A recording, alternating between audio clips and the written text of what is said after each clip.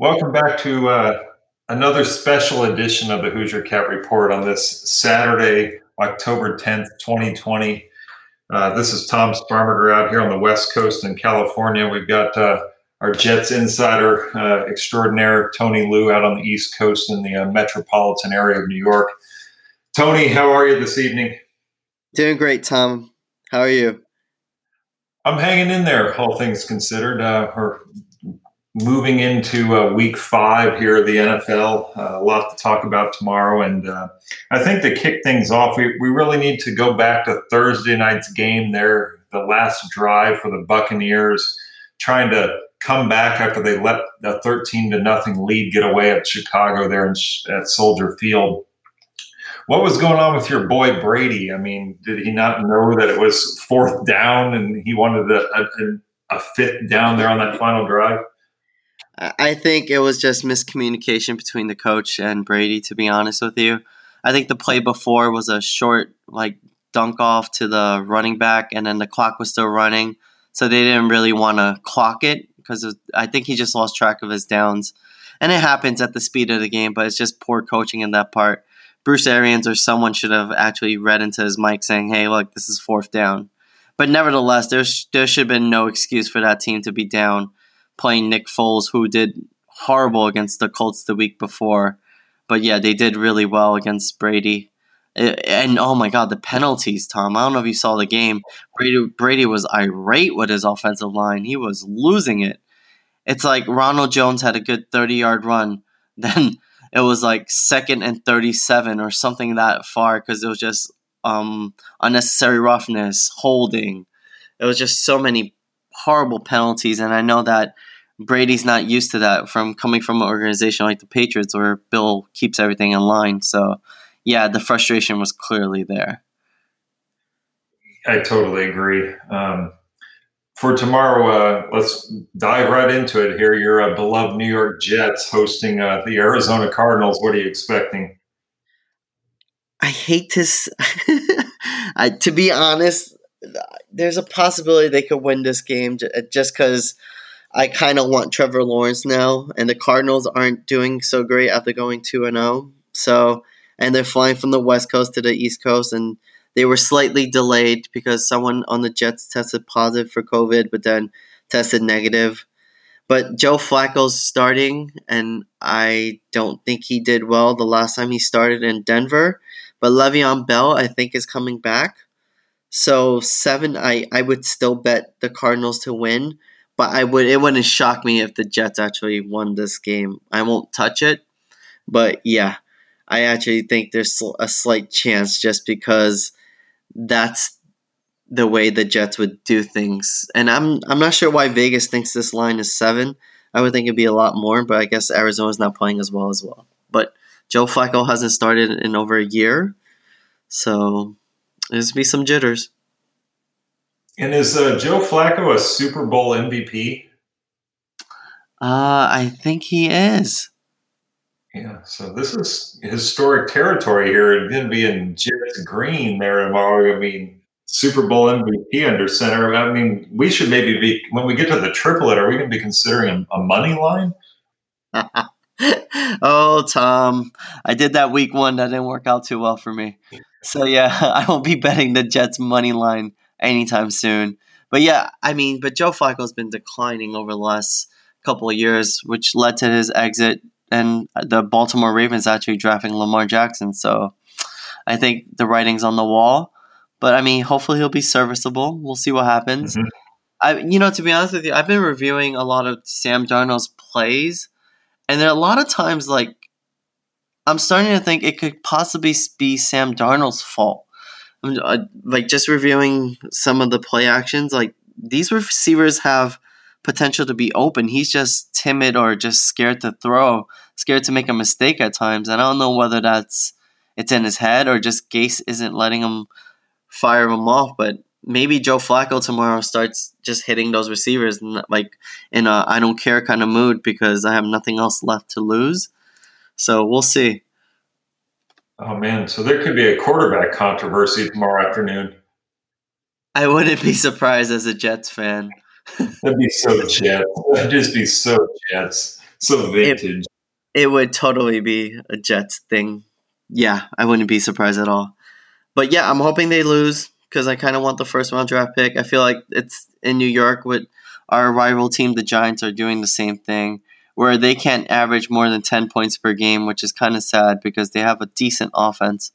But I don't know whether it's Daniel Jones or Jason Garrett calling the plays. But yeah, the G-men don't look so great either. Mm-hmm. What?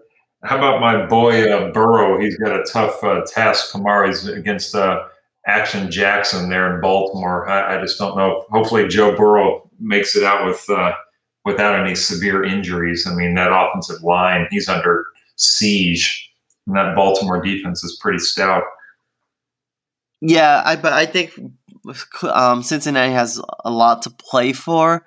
But yeah, the line at 12 is a lot. I mean, but Baltimore's known to blow out teams that aren't that great. So, and it's a divisional game, so Baltimore has even more to play for.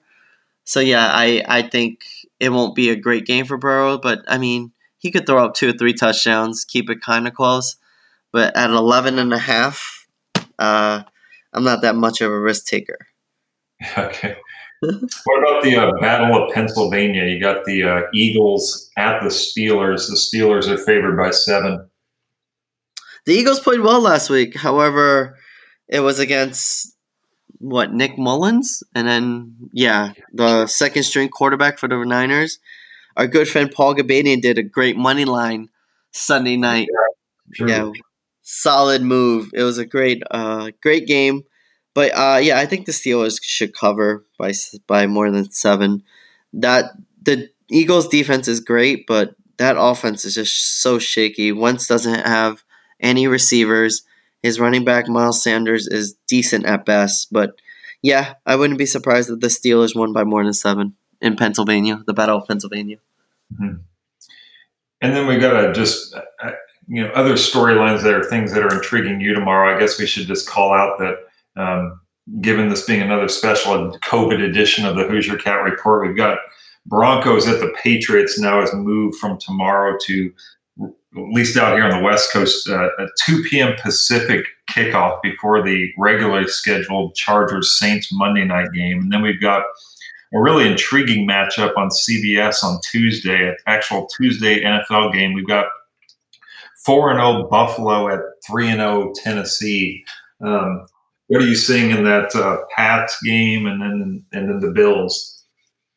The Pats, I think they're gonna do well. I'm not sure why the line isn't up. I think they're just, I guess, I'm not sure if Cam Newton has a possibility of playing.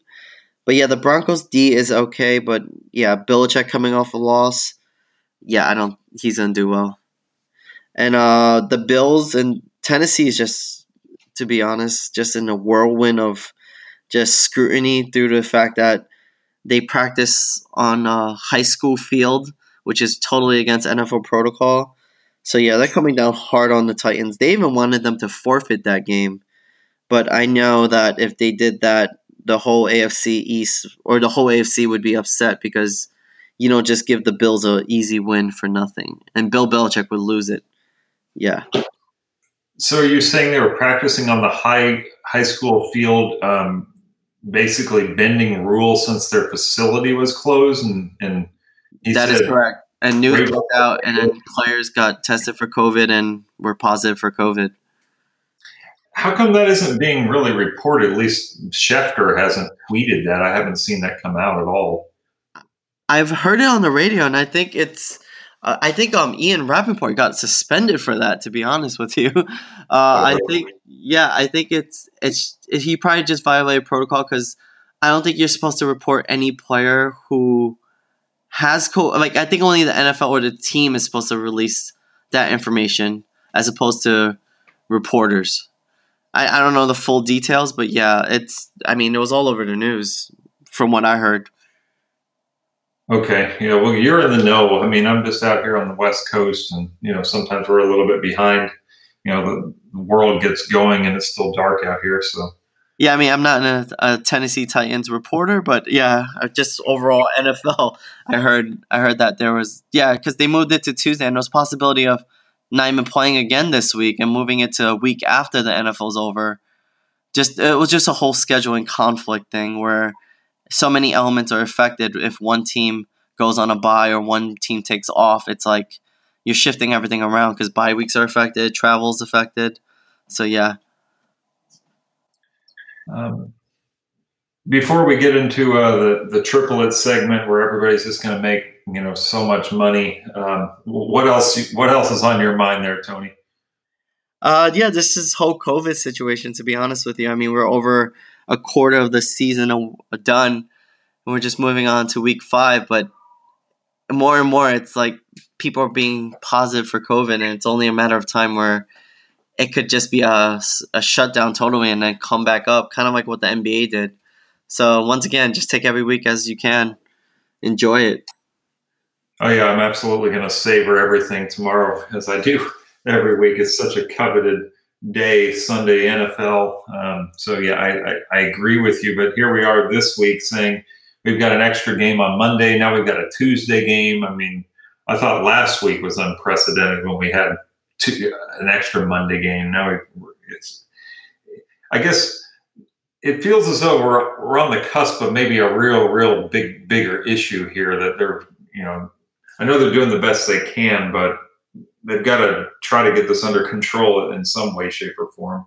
Yeah, because if you think about it, these Tuesday games affect the whole schedule because now you're telling teams that they got to play 2 games within 4 days kind of a thing, where like practice in the middle. Like, how do you do that? How does a team is at a huge disadvantage, whether it be fatigued or just beat up? You play Tuesday, Wednesday you're off, Thursday, Friday you practice, Saturday you travel. Like, where's the downtime? Yeah. And this upcoming Thursday night, it was supposed to be Chiefs at Bills, but now Bills are playing on Tuesday, so clearly they're not going to play 2 days later. So I'm assuming we're not going to have a Thursday game this week. Yes. See, once again, yeah. See, it's already 6. Yeah, like I said, it's just a whirlwind. It seems like a headache. It's like you have so many moving parts, and you're trying to fit them all in a puzzle. It's just like, and once again, anything could go wrong. Someone else could test positive for COVID within the next 2 days, and now you got to shift other things around. So yeah, just take it a week at a time. Anything could possibly happen. Where, yeah, the whole forfeiting idea was just a little preposterous because people were saying that it's like, how hard it is to win an NFL game, that you can't just forfeit them, and then it throws the standings off. So yeah, it seems like a headache. So once again, cherish every second. But yeah, I agree with you, Tom. At any moment, it could just be a catastrophe. I was just hearing tonight that I guess somebody on the Bears staff and somebody on the Chiefs staff tested positive. So then with the Chiefs going to be playing tomorrow against the Raiders at home, they're kind of doing a really quick check of everybody on that team since the Bears aren't playing till, I guess, a week from tomorrow. But yeah, we'll keep our eye on it here, see how it goes, keep our fingers crossed. But now I think it's time to get down to serious business here, Tony, to our fans' favorite segment. I know Michael, John Demian, Paul Gabadian listening out there on the East Coast really enjoy this because we did them a real solid last week. I came in 3-0. You were 2-1 last week. I mean, there was tens of thousands of dollars that were probably won. And we want to have a repeat performance tomorrow. So let's move into the triplet. And Tony, I'll let you throw out your first game that you feel really confident about tomorrow. I'm going to go with the Cowboys at home against the Giants. I mean, the Cowboys have not done us any favors. Actually, they're my one loss last week. I thought they would win against Cleveland, but I underestimated that offense. They actually knew how to use Odell Beckham Jr. So this week they play Odell's old team, the New York Giants, who are 0-4 and averaging, I think, abysmal 10 points per game. I think it's the lowest in the NFL. They're 7.5 points favored against at home. So I might buy down to 7 just to hedge a little bit. But yeah, I think the Cowboys will win by 7 or more. All right. I know the Cowboys have burned some folks that we know a few times this season. So hopefully tomorrow is when they right the ship there at home. I'm not going to say too much about my first pick. It's Rams are favored by 7 at the Washington football team. They're at FedEx Field. I don't think much of Washington. I think the Rams' offense and defense collectively is good enough to win even on the East Coast and cover that 7. So I'm going with the Rams in my first game. Home team underdog, Tom. Home team Yeah. underdog. On a side note, I feel bad for Dwayne Haskins. Just they basically didn't demote him to second string. They demoted him to third string. And this is a second-year player. It really